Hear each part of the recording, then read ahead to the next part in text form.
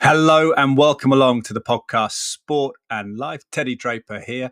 We'll get to the show in just a moment, but quickly a word for our sponsors. Big thank you to our chief sponsors, Bang & Olufsen of Cheltenham, who are specialists in home entertainment systems, world-class home entertainment systems, and pride themselves on top drawer home installations and customer service. Get in touch with Jason Briggs and his fine team through Bang & Olufsen of Cheltenham. Search for Serene AV online to get Jason's number. Now, you're looking to optimize your immunity, particularly as we dive into those gloomy months of winter here in the UK. Perhaps some vitamin D3 might be in order. Vitamin, you may call it, wherever you're listening to the podcast from. But please say the podcast has an association with Cytoplan, food-based supplement company that gets you 30% off your first purchase, 10% ongoing with the discount code Draper10R. My last name, D-R-A-P-E-R, all capital letters, the numbers 10 and the capital letter R. That's at cytoplan.co.uk. And on the subject of health and fitness, I am a sports broadcaster, predominantly for Sky Sports in the UK, but also qualified sports scientist and personal trainer, and looking to work in 2024 with a handful of select busy men between the age of 30 and 55, perhaps not having enough time to go to those gym for the thrice weekly 2-hour sessions. Something that would be of interest to you if you want a steer in the right direction towards your health and fitness, whether it be home workouts, nutrition tips, lifestyle hacks, things around daylight, sleep, little tidbits that I've gleaned on the way, particularly working shifts over the past 20 years and juggling that with being a dad as well. So find out more about that at drapermedia.co.uk or get in touch, hello@drapermedia.co.uk. Now, on with the show.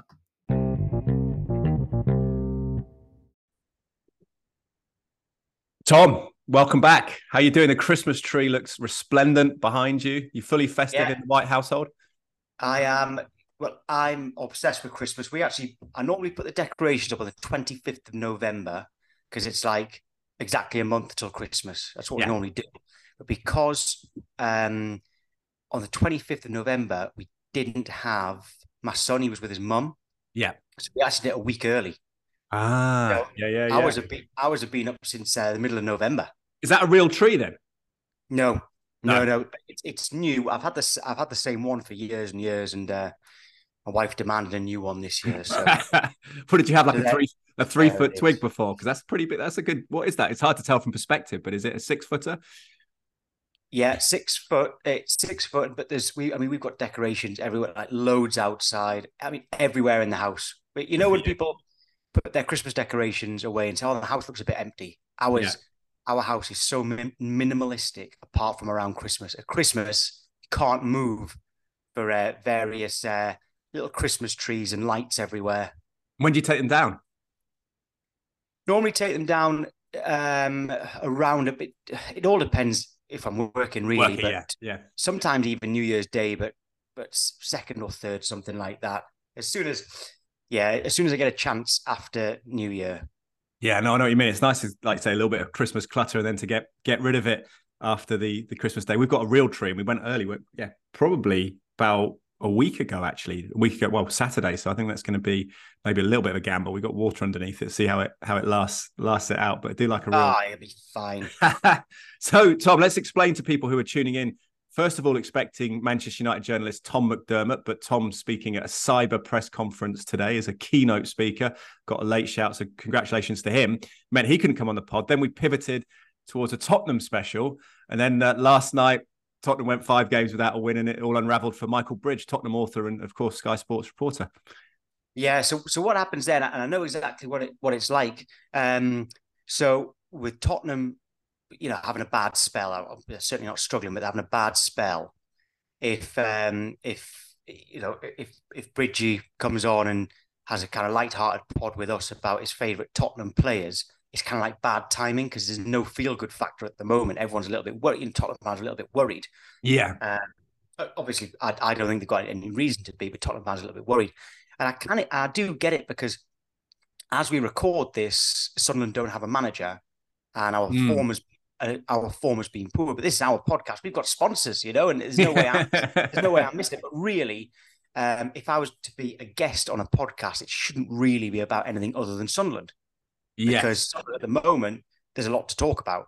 It's funny, yeah. It's funny that emotion that goes into it, isn't it? Because it's great when it's going well, but it's interesting how it affects people, and they kind of worry about upsetting the other fans, and it's almost like a kind of religion at this time.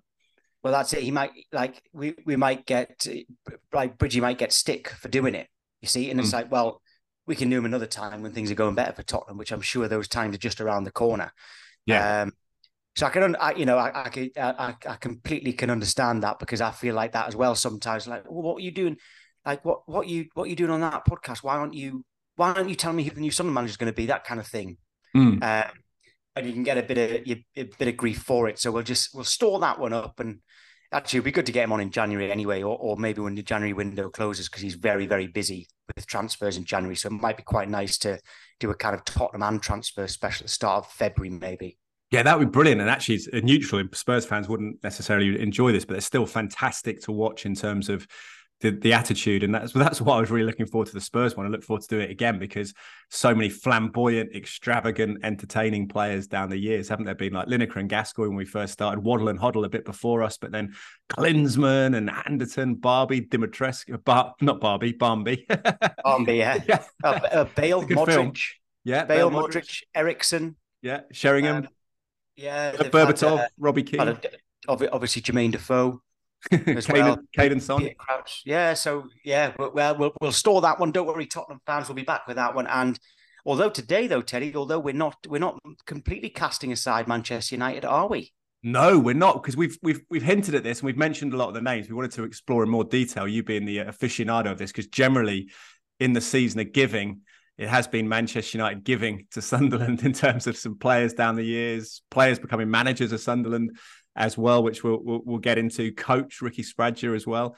Remember going to Sunderland after being a coach at Manchester United. So that's he went Sunderland to Manchester United. Oh, you're right. And then back to Sunderland and became our manager for a while, kept us up. Yes, yeah. So there is a strange thread. And you get this between clubs, don't you? Obviously, there's kind of forbidden transfers that you do see people violate sometimes, but Liverpool and Manchester United, Paul Ince didn't do directly. Peter Beardsley played for Everton and Liverpool, but there's definitely a happy path, it seems, between Manchester United and Sunderland. Yeah, well, I mean, we're not rivals, are we? We'll never be. I mean, sometimes we're literally in the same league as Manchester United, but not really, are we? We're never going to be a threat. Well, if our slide continues, you never know. Could be a lower end of the lower table Premier League clash in a couple of years. Well, I think it might be a while till we're back in the Premier League, but hopefully one day. So we're gonna talk about kind of players and managers, etc., who've had a link between our two clubs. Because when it's short notice like this, and you've got to come up with a topic, and we haven't put it out on social media to get any responses. Let's stick to what we know. You know Manchester United, I know Sunderland. Let's talk about that link. Absolutely. Well, let's talk about the player. Let's have a quiz question for you. By the way, people that did very kindly respond to our Tottenham scenario and their top Tottenham Hotspur players, which I know a lot of the people replied weren't actually Spurs fans, which I guess shows the affection that people have for some of those Spurs entertaining players down the years. We will do that with Michael Bridge. We'll probably retweet it near the time, won't we, Tom, and just add to the answers we've already got. Yeah, exactly. That'll work. But you've got a quiz question, haven't you? I have got a quiz question. Yes. Let me get to it in a second. This is a player who's played for both clubs. He may be on your list, so maybe if you get this straight away, Tom, hold off for answering it. But it's a man who's very similar aged. Well, it's between you and me. He's 41, so you're 40, I'm 42. He is 5'11". He was born in Sèvres, France, or France, as he probably says. Played for Cannes, Sunderland, where he scored 1 league goal in 20 appearances. I know who it is already. Played for Manchester United after that, which is rare actually to go that way round in terms of the lineage of the history of what we're talking about here with the players. He scored 4 league goals in 24 appearances for Manchester United. Scored in his debut on a pre-season tour of America against Celtic. It's a good connection between United and Celtic down the years as well. And then he went on loan to Nice, played for Nice, Bordeaux, Nice on loan again, and finished up playing for Red Star in 2016. So you already know. I guess we'll get to those a little bit later then in terms of you illuminating everyone else, because it's an interesting one, a player that had so much promise and excitement, talking about flair players. He was lightning quick, and when he played, without giving the answer away, I will say that he played under he was signed under Peter Reid, although he actually lasted. He was still there when Peter Reid left, if you know what I mean. So he played under Howard Wilkinson as well, and possibly Mick McCarthy too, briefly.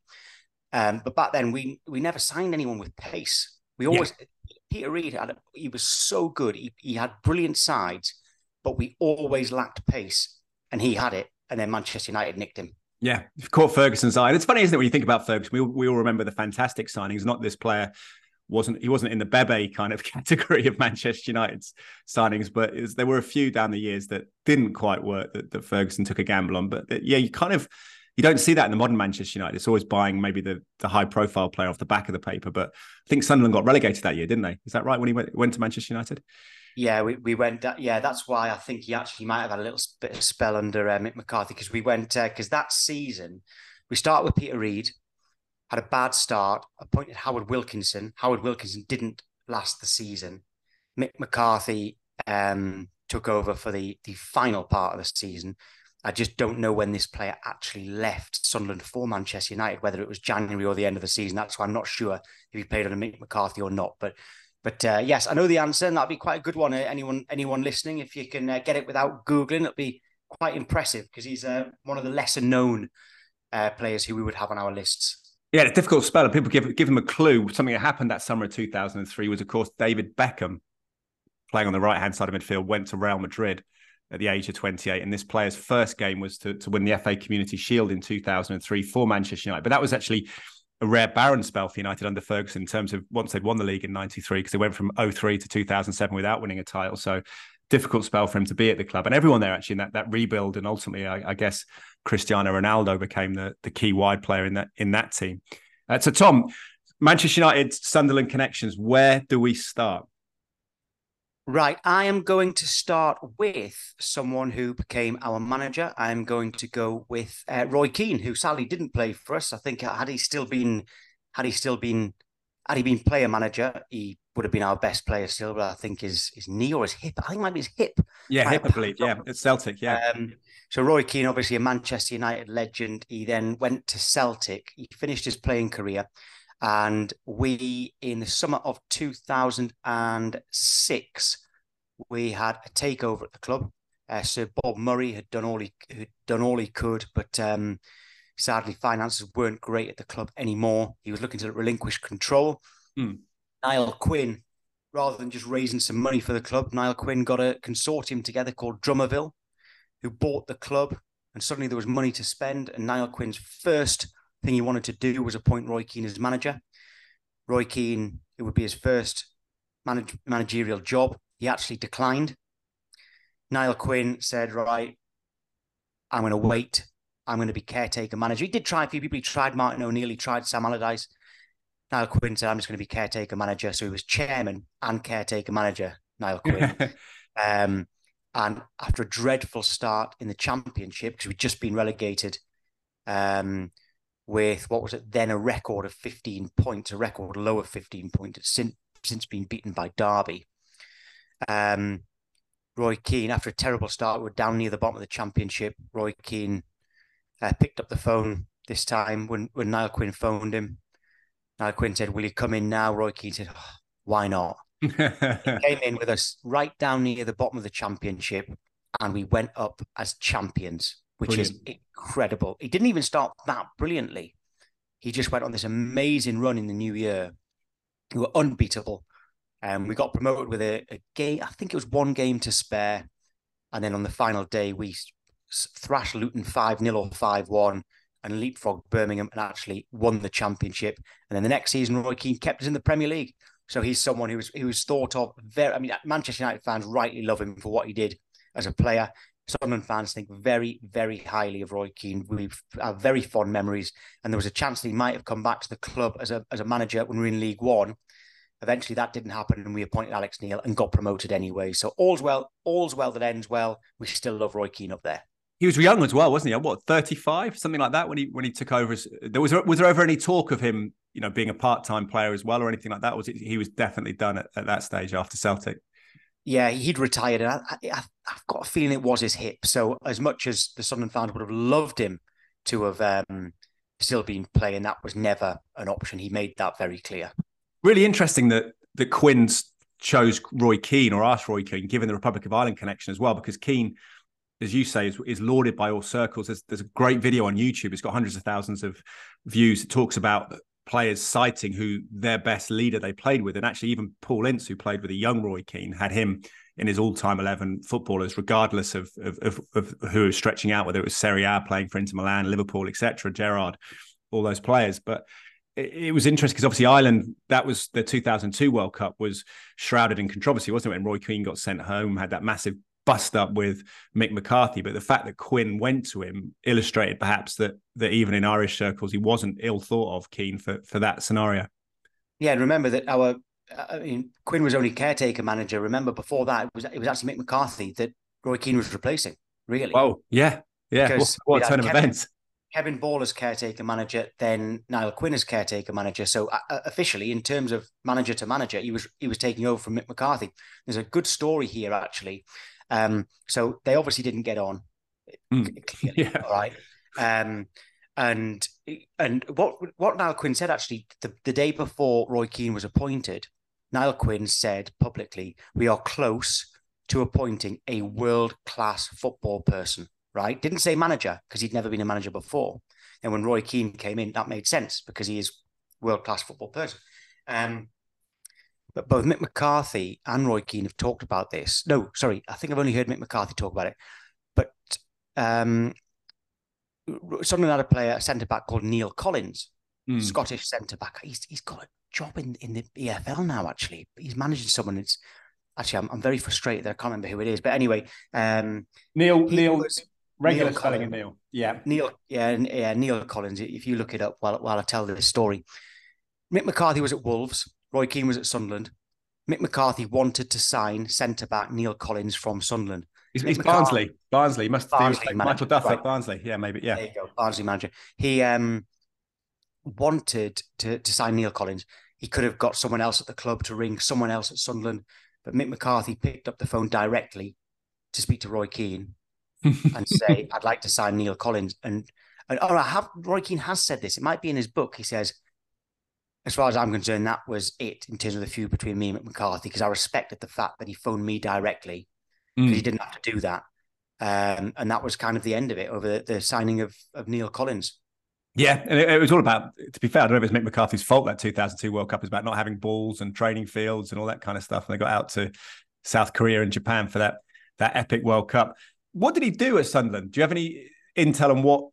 Because you thought at that point that he'd gone to be a serious manager, wouldn't you? In terms of he's obviously become a fantastic pundit. We're lucky at Sky Sports that he's doing that. But at that point, it was such a great start that you thought he'd kick on and be a manager for a long time. I know he had a spell at Ipswich, but you felt.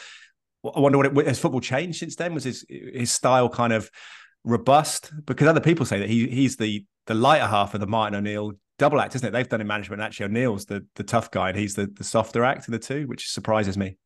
Well, Roy Keane says that he regrets leaving Sunderland.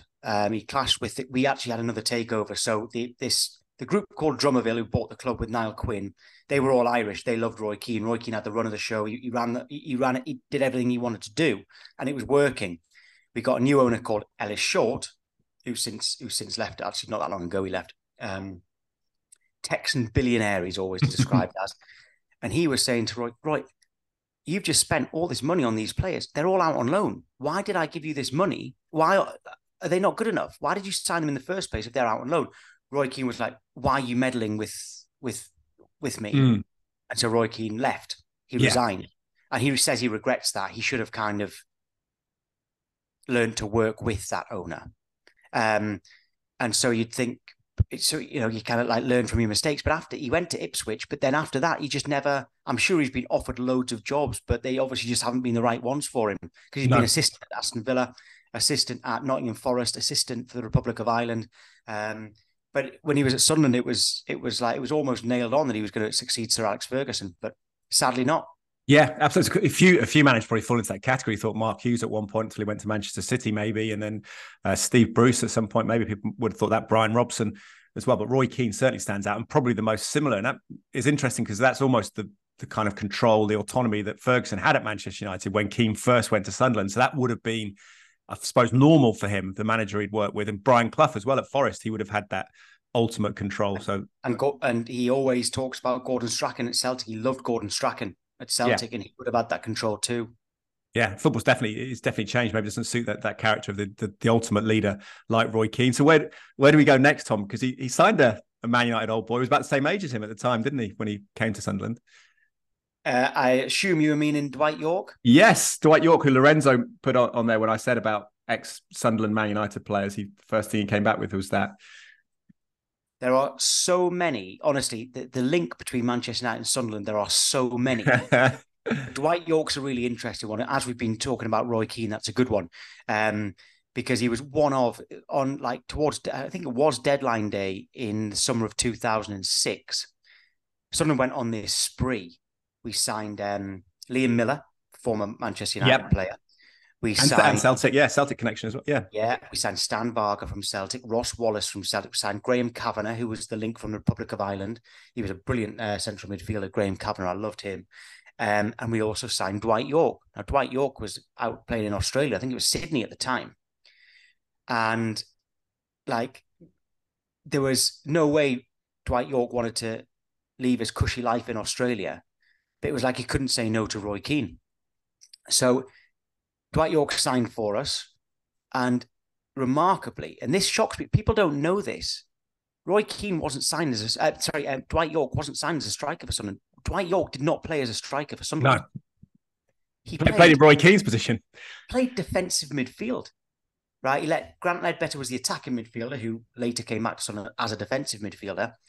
But Dwight Yorke was a defensive midfielder, and people can't get their heads around that because he was such a good striker. But he came to us and played defensive midfield, and he was very, very good. He was so calm on the ball. He had time on the ball. He always found he had a very, very good pass on him, which we knew that from his striking days. He wasn't a brilliant. He wasn't like a tough tackler or anything like that. But he was kind of like what you'd call a deep lying playmaker these days. Sunderland's Pirlo. I suppose he was that type of player. He was that type of player for us, and it was he couldn't really do it anymore when he got into the Premier League, but he was vital for us getting into the Premier League, for us getting promoted. He's only 35 or so, which I'm wearing an AC Milan top today. And you think about how incredible like Giroud and Ibrahimovic even more so have their longevity, because actually 35 for them was kind of nothing. Giroud's still going, still scoring in the Champions League. But what a player he was. And it's funny when you look back at that 99 team, so many players. I think Cole left in 2001, Yorke 2002 perhaps, I think was just, and you think they're only 29, 30 at the time. And you think that team was around forever, but actually it kind of disbanded pretty quickly. They won the 3 league titles in a row, 99, 2000, 2001. And I think Dwight Yorke's sort of social side, maybe training etiquette, didn't please Sir Alex Ferguson in the end. But that team, Ronnie Johnson was there for a couple of years. Jaap Stam left pretty quickly afterwards as well, relatively. So that team kind of went by the wayside. But it's great that Yorke had that Indian summer at Sunderland. When Keane resigned, Dwight Yorke was he wasn't caretaker manager, but he was kind of promoted to the coaching staff temporarily. And when Alex Ferguson was asked about it in a news conference, he started smiling and said, "Yeah, Dwight, manager. I mean, I could see him managing a bar, but not a football club." I remember it was brilliant. He was a lovely guy, actually, with sort of electronic, high voltage smile. I think he still does some stuff for Sky. I don't know where he lives these days, but he used to come in quite a bit. And I remember being in the makeup room at Sky Sports, probably around, 2008, 2009. I was a young, wet behind the ears as a presenter on Sky Sports Digital. But when Yorke walked into the thing, you sharp intake of breath. You meet your hero. And he bowled in with this shirt. And he was like, "Can anyone iron my shirt?" And we were like, I was like, I bet you're like, I will, Dwight, I will. I'm not good at ironing shirts, so I can't ruin Dwight Yorke's shirt. It'd be kind of terrible for every one of my heroes to ruin that. But I think luckily one of the makeup ladies helped me. He looks absolutely had no idea how to iron a shirt. So it's just an insight into a recently retired former footballer and what they were experienced in. But yeah, just high energy, warmth to him when he came in. Yeah. I've met him a few times at Sky as well. He was great, lovely man. He's one of those who he was known beyond. He's known in the celebrity world as well as as well as the footballing world as well. Like some people, like Jamie Redknapp is, and Micah Richards has become like that as well these days. And Dwight Yorke certainly was as well. Absolutely. Strong social side to his game, which I guess we is an all-round character, which I suppose we always lament there's not too many in the modern game. And I suppose he was inextricably linked with Andy Cole, wasn't he, as well? Is that where we go now, do you think, for Sunderland? Well, But not at the same time. I will gloss over two former Manchester United strikers who played for Sunderland just because it didn't quite work out. They were very much in the latter stages of their career. Andy Cole did play for Sunderland, briefly under Roy Keane. Roy Keane felt a bit light up front. Andy Cole, I think, might have even been a free agent, or he's able to get him for free, I should say. Yeah. Or certainly not for very much money. He came in, didn't play that much. And didn't last very long. And that was Louis Sahar came in for free under Martin O'Neill. Again, Martin O'Neill felt it was light up front. He'd spent a lot of money elsewhere. So he brought Louis Sahar in for free. Again, didn't last long. Don't think he scored a goal. So those two, two other former Manchester United players who played for Sunderland. But there's not too much to say about them. Instead, I'm going to talk about, that last Sunday, the FA Cup third round draw was made. And who did Sunderland draw? The one and only Newcastle United, yeah. Yeah, so my next person will never, I think he's actually, I don't think he's a massive drinker actually, but he'll never have to buy a drink in Sunderland ever again because he scored an incredible winner in a derby at the Stadium of Light in the Premier League against Newcastle. And he signed from Manchester United for £5.5 million. Yeah, again, under Roy Keane. And can you think who this versatile left footer was? Kieran Richardson. Correct. Yeah. So Kieran Richardson, he was very good for something. He played left back. He played central midfield. He played left wing. He played right wing. He played as a when all of our strikers were injured under Steve Bruce. He played as a striker. Scored a couple of goals in a big win away at Blackpool that season where we finished 10th. So he played under Keane. He played under Spragia, played under Bruce, so played under all of those former Manchester United, players and staff. And he was excellent for Sunderland. Really, he seemed to love the club. I've heard him talk about the club with like real kind of love for the club.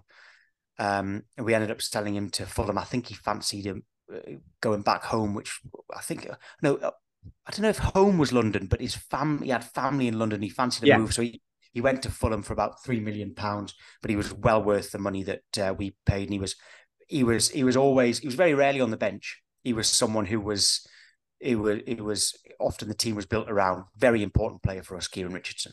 Very quick, wasn't he? And like you say, with that goal against Newcastle, smashed the free kick, really powerful left foot shot. I think for a lot of people, they thought maybe he would quote unquote make it at Manchester United. But I suppose you look back at that time, 2007 when he moved away, Giggs was 33 and a half, coming up 34. We had Ronaldo in his pomp, arguably his best, one of his best ever seasons, 2006, 2007. So it was really hard to get in at United. And maybe like some of the players you talk about that went to Sunderland from Man United, almost lacked a clear-cut position in a sense, didn't he? Like you say, he could be a left winger or left back, and we could maybe talk about John O'Shea and Wes Brown, people that were almost utility players at United and perhaps suffered a little bit for it, even though that's a great skill to have. Yeah, he was great for us. I'll give a quick shout out as well to Fraser Campbell, who we signed. Yeah. Fraser Campbell was wanted by loads of clubs and he chose Sunderland and he did really well for us. He just had some terrible injuries. Him and Darren Bent up front together was a really good partnership. He scored a few goals. He scored some brilliant goals. But yeah, sadly injuries were the problem for Fraser Campbell. So quick shout out to him. And of course, I know we've mentioned Liam Miller, who's sadly no longer with us. Liam Miller sadly passed away a few years ago. He did work very well for us as well and was apparently a brilliant character as well. And a quick shout to Danny Welbeck, who had a season on loan for us in that season under Steve Bruce, where we finished 10th in the Premier League. He did very well for us. Great. It seems like a great character, Danny Welbeck, doesn't he? Just, again, someone that loves football. I think he was really sad when he left Manchester United for Arsenal. It's great to see him still doing well at Brighton, albeit out at the moment. Yeah. Yeah, still a Premier League player. And Steve Bruce famously said towards the end of that season when he was on loan with us, he said he's going to take Sir Alex Ferguson out, get him drunk and get him to agree to sell Danny Welbeck to us, which sadly never happened. So next, I'm actually going to go with three because I always think these three come as a trio because they're friends. And as you know, a few weeks ago, I did a brilliant talking with the three of them. What fantastic! You were brilliant. What you I wasn't brilliant, but these three were. I didn't even do anything. These three were so good. Honestly, I didn't need to be there. Wow. I shouldn't admit that, but I didn't need to be there. They're brilliant. And I suppose a back three here of Phil Bardsley, Wes Brown, and John O'Shea. Fantastic. John O'Shea was captain, but all three of them were leaders. And when you hear them talk about Sunderland, they really cared. They took all of everything they'd learned from Manchester United, they brought with them to Sunderland. They loved it at the club. John O'Shea stayed John O'Shea stayed all the way until we got relegated to League One. Yeah. And then he left on a free for Reading, where he went on the coaching staff as well. But they were leaders. They really they ran the dressing room. They would have been a manager's dream, because they would have had the managers back. They would have said, "Here, just don't you worry." Like Steve Bruce, Martin O'Neill, Gus Poyet, don't worry, we've got this. Don't worry, we'll sort this out. Us and Lee Catmull, we'll sort this out. There's a problem there. Don't worry, leave it to us. And those three were just they loved the club. They love the fans love them, and it's apologies to them that I'm putting them there as a trio. But they are just fantastic men, really good laugh, and Sunderland fans will always give them a great reception. It's really interesting to look at John O'Shea's stats here, actually. 256 league appearances for Manchester United, scored 10 goals, and he moved actually to, I didn't realise he was 30 the time he moved actually in 2011. United would have won that title that season under Sir Alex Ferguson, but then he moved to Sunderland, then he was there for 7 years, so it would have been 37. And then for you, 226 league appearances, so slightly less, but 4 league goals, so less. But then he played a lot of fullback at United, and quite attacking fullback off the left. Whereas centre half almost exclusively for you, or did he play fullback? So when Steve Bruce signed them both as a pair, and John O'Shea actually started as a right back with Wes Brown at centre back, but it wasn't working. And then when you put the two of them together at centre back, things clicked. But it's quite funny because Wes Brown and John O'Shea tell this story a bit differently. So they knew that Steve Bruce wanted to sign them, and Wes Brown said to John, "Come on, then, John. What are we going to go? We're going to play, but if we're going to go, let's do it together. Let's do it properly together." John O'Shea was like, "Yeah, you know what? Let's do it. Right? Okay." So Wes Brown says to Steve Bruce, "Right? Yep, I'm coming up to Sunderland. It's done." A day later, John O'Shea still hadn't signed. Right? And Wes Brown says that Stoke had come in for John O'Shea, and John wanted to speak to Stoke to see what they were offering. And Wes was like, "John, that wasn't the deal. Yeah. I've signed now. You were supposed to come with me. Don't be going to Stoke." Same colours, but very different club. This is the interesting bit, because John O'Shea then picks up the story by saying, like, Wes claims I wasn't answering my phone. Well, I wasn't answering my phone. It wasn't because I was going to Stoke, wasn't because I was turning my back on Sunderland. I was in the hospital because my wife was giving birth. That's why I didn't sign for Sunderland on the exact same day as Wes Brown. That's why I wasn't answering my phone. After the baby was born, I drove to Sunderland and I signed as I said I would. Brilliant. I love it. I remember doing a feature on Wes Brown when I was at MUTV very briefly in 2006. He did about 27 then. I think there was a lot of high hopes he was going to come through and start in the team. But if you think about it, at United, that would have been the time when Nemanja Vidic was signed in like 2006, and Vidic didn't have a great start, but became that awesome pairing with Rio Ferdinand at the heart of United's defence. And ultimately, Wes Brown, talking about playing different positions, became a right back, didn't he? He was on the bench as a real youngster in the 99 Champions League final, but played a key part in the 2008 Champions League final in Moscow, crossing for Cristiano Ronaldo. So he was, again, moved around a lot at Manchester United, and it was great to see him get a settled position at Sunderland, even though he was probably, again, in his early 30s, I would have thought, at the time he moved. Yeah, Wes Brown is in my, well, as you know, in my all-time Sunderland 11, Wes Brown is in it. Yeah, as a centre-half. As a centre-back. I can't remember. Yeah, I have actually got Phil Bardsley at right back as well, but it was very tight between him and Chris Makin. Didn't play for Manchester United, but the fact is that those two were both in my all-time Sunderland 11. Wes Brown was just a rock. The season that we under Gus Poyet, when we got to the League Cup final, beat Manchester United in semis actually on penalties. Remember, the worst penalties in the world, and we went through. Lost the final to Manchester City, unfortunately. That season, there was a World Cup 2014, at the end of the year, and I said, I know he's retired from international football, but Wes Brown's been the best centre back in England this season. Where if you're going to bring someone out of retirement, like managers often do, like they try to get Scholes out of retirement, they got Carragher out of international retirement. Wes Brown should have gone. That's how good he was that season for us. A brilliant player. I'm going to a quick shout before I get on to my kind of last one. I will give a quick shout to Danny Simpson. Who helped to get us promoted. Sadly, he went on to play for Newcastle, so that was not. Oh, I've got to put my thing in. Hold on. No worries. Take your time.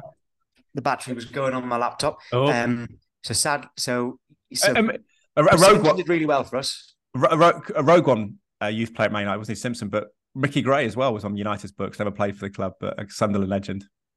Oh, I thought he was Manchester City, Mickey Gray. I think he was. Right? I think he was United books. You can double check that if you want to look it up. But I did read on the I know that I read on the Roker report, so I trust the Roker report that he was. Yeah, well, they will be right. The thing is, he is actually. I mean, he's obviously a Sunderland fan, but he's also a Manchester United fan as well. Actually, he goes to the press conferences now, doesn't he? He actually interviews Eric Ten Hag for Talk Sport. Mickey Gray, he does. Northern correspondent, which is great. I'm just checking this up because that is actually a good one. He's a good friend of mine, Mickey Gray. Absolutely love him. You're right. It was Manchester United. Well, I remember playing a charity game for Mickey Gray. With Mickey Gray. I didn't realise he looks fantastic, brilliant, still blonde head of hair, not an ounce of fat on him. And I played in a charity game with him, and I didn't realise he's about 8 years older than me. He's nearly 50.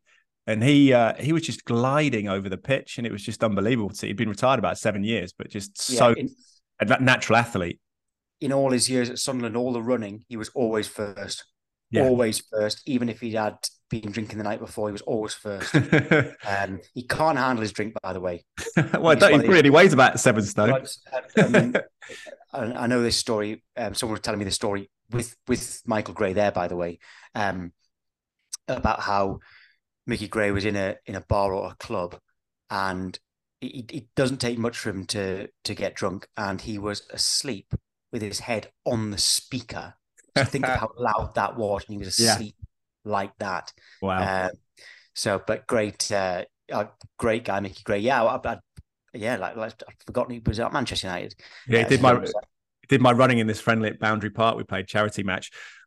So you could have technically you could have Mickey Gray at left back, couldn't you? Or you could have Kieran Richardson, or it's John O'Shea, 19-year-old not John O'Shea, Johnny Evans, 19-year-old Johnny Evans, loaned to Sunderland. He's the last one I was going to talk about, actually. So remember, there was Paul McShane as well. His spell at Sunderland wasn't actually that good, sadly.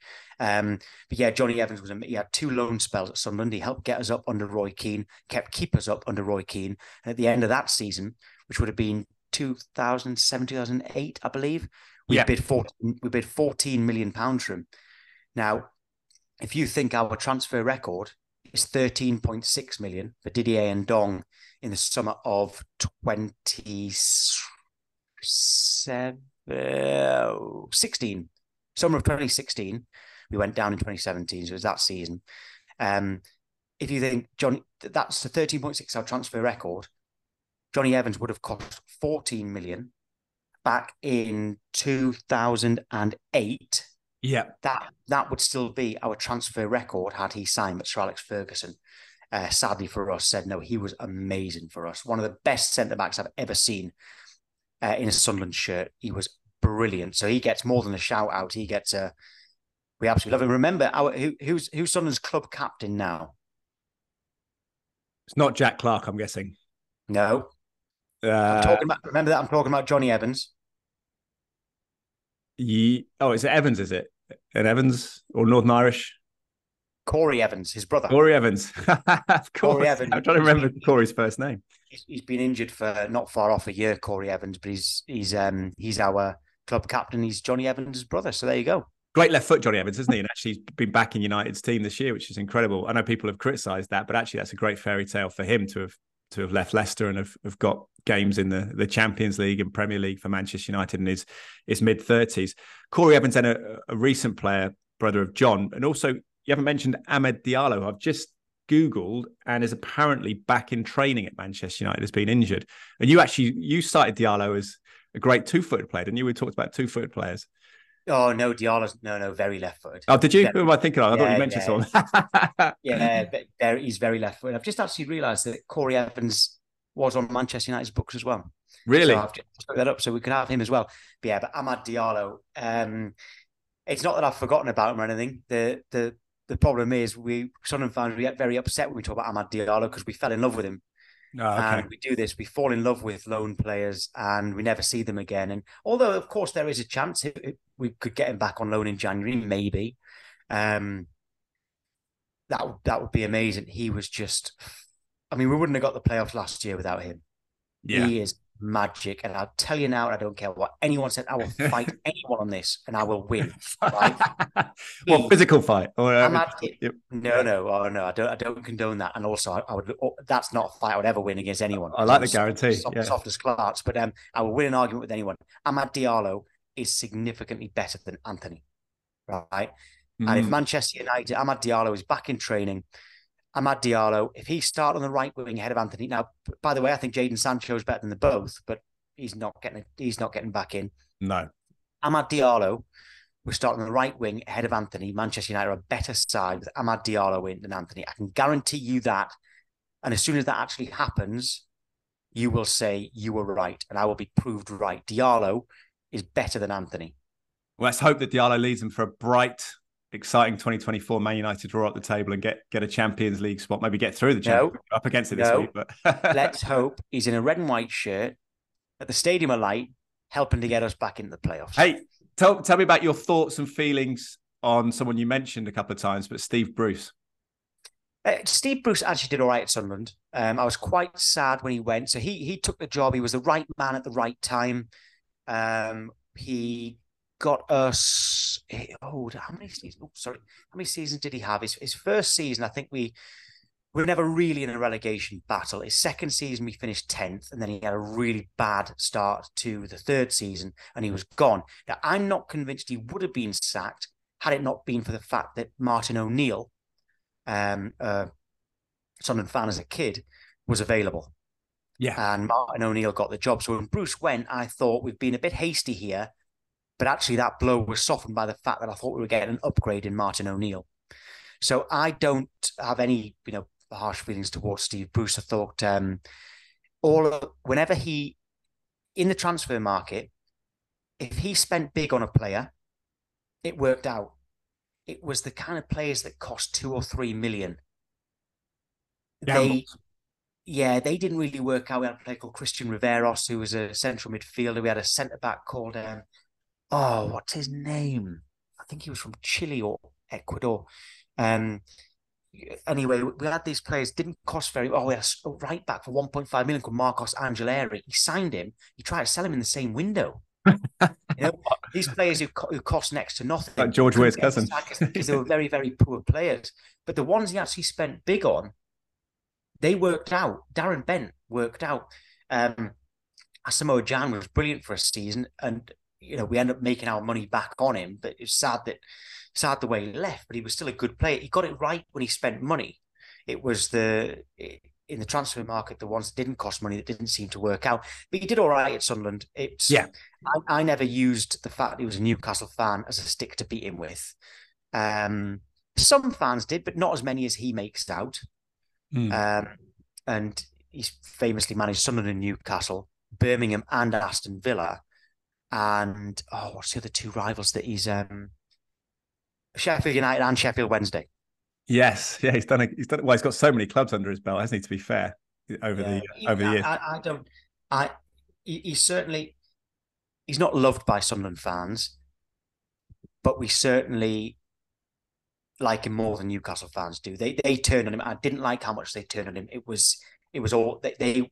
Steve Bruce has said on a podcast with Neil Warnock that it went too far at Newcastle, the kind of hatred, and actually. He's right. It did. It went too far, and the stats prove that him and Rafael Benitez, who was before him, very similar.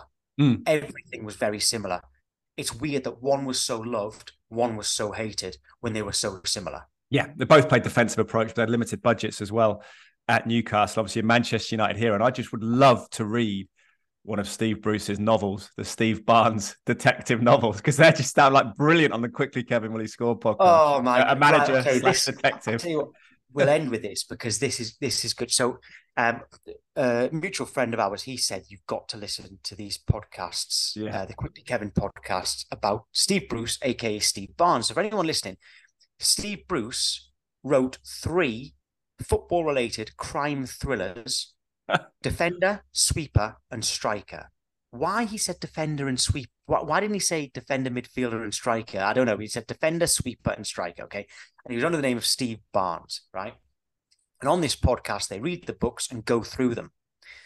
Now, the first one I listened to, I think it might have been Sweeper, and it was a 2-parter on this podcast. So actually, it was 2 hours worth of my life. And I remember saying to my friend said to me, "You've got to listen to this podcast." Oh yeah, go on. I remember my son had just been born, so I was at home a bit more. And if it was lovely weather, if I got him in the shade in the garden, I'd sit in the garden with him while he was calm as a baby, and I'd listen to this podcast. And I said to my mate who got me into it, I said, "Do you know what? I have had a brilliant life. Okay, I'm doing my dream job. I've had some fantastic nights out, some great holidays. I've got great friends, and I'll be honest, I've had some, some beautiful women. Let's put it that way, okay? Okay, but that, including Tash, but that is the best 2 hours of my life. It is listening to that podcast on Steve Bruce's books, right? It is brilliant. So not that we want to direct you to another podcast, but if you can type in Quickly Kevin, Will He Score? That's the name of the podcast. Type in Steve Bruce, and there's 3 books, but it's done over 4 podcasts, and it is amazing. Is it? I remember them saying someone was dead in the physio room or something, and he was also fighting relegation, so he had to solve the crime whilst fighting relegation. And also, like, they spent about a page reading out about his description of his car. Was it a Rover or a Jaguar or something? How much? Yeah, the Jaguar. He's in like this high-speed chase, but he's thank goodness I've got the Jaguar X something with its amazing handling and all this. Comfy leather seats. You're on it, driving away to save your life, and you're admiring your car. Well, if I didn't love Steve Bruce enough already, that's definitely cemented it for me, actually, after those 2 goals against Sheffield Wednesday as well in '93 that set us on our path for that success, which we've talked about. We won't rehash my controversial decision to put him into my top 5 English footballers of all time, which another day I might have to change that. But quick quiz question then. Player played for Cannes, Sunderland, Manchester United, West Ham United, Nice, Bordeaux, and then finished up at Red Star. Tom? David Bellion. Yes, absolutely. That is the Red Star, by the way, the French club. I always get confused with that, but it is David Bellion, who very quick winger who caught the eye of Ferguson, but didn't quite work out at Manchester United in the end. In a difficult time, as we say, 03 to 06, and had Ronaldo and other people like Ryan Giggs for competition, and Kieran Richardson. Yeah, well, yeah, for us, he was a striker, actually. For us, he played as a striker. Yeah. Obviously, we were annoyed that he left, but you kind of have to accept that if you're at Sunderland and Manchester United come in, you're not going to say no. It's just a fact. Love it. Brilliant. Well, we'll figure out what we're going to do. We will get Bridgie on before Christmas, or we'll do Tom McDermott, or we'll do a special Christmas special. I wondered, this shirt I'm wearing, I used to play for a 5-a-side team in Chiswick at the Goal Centre.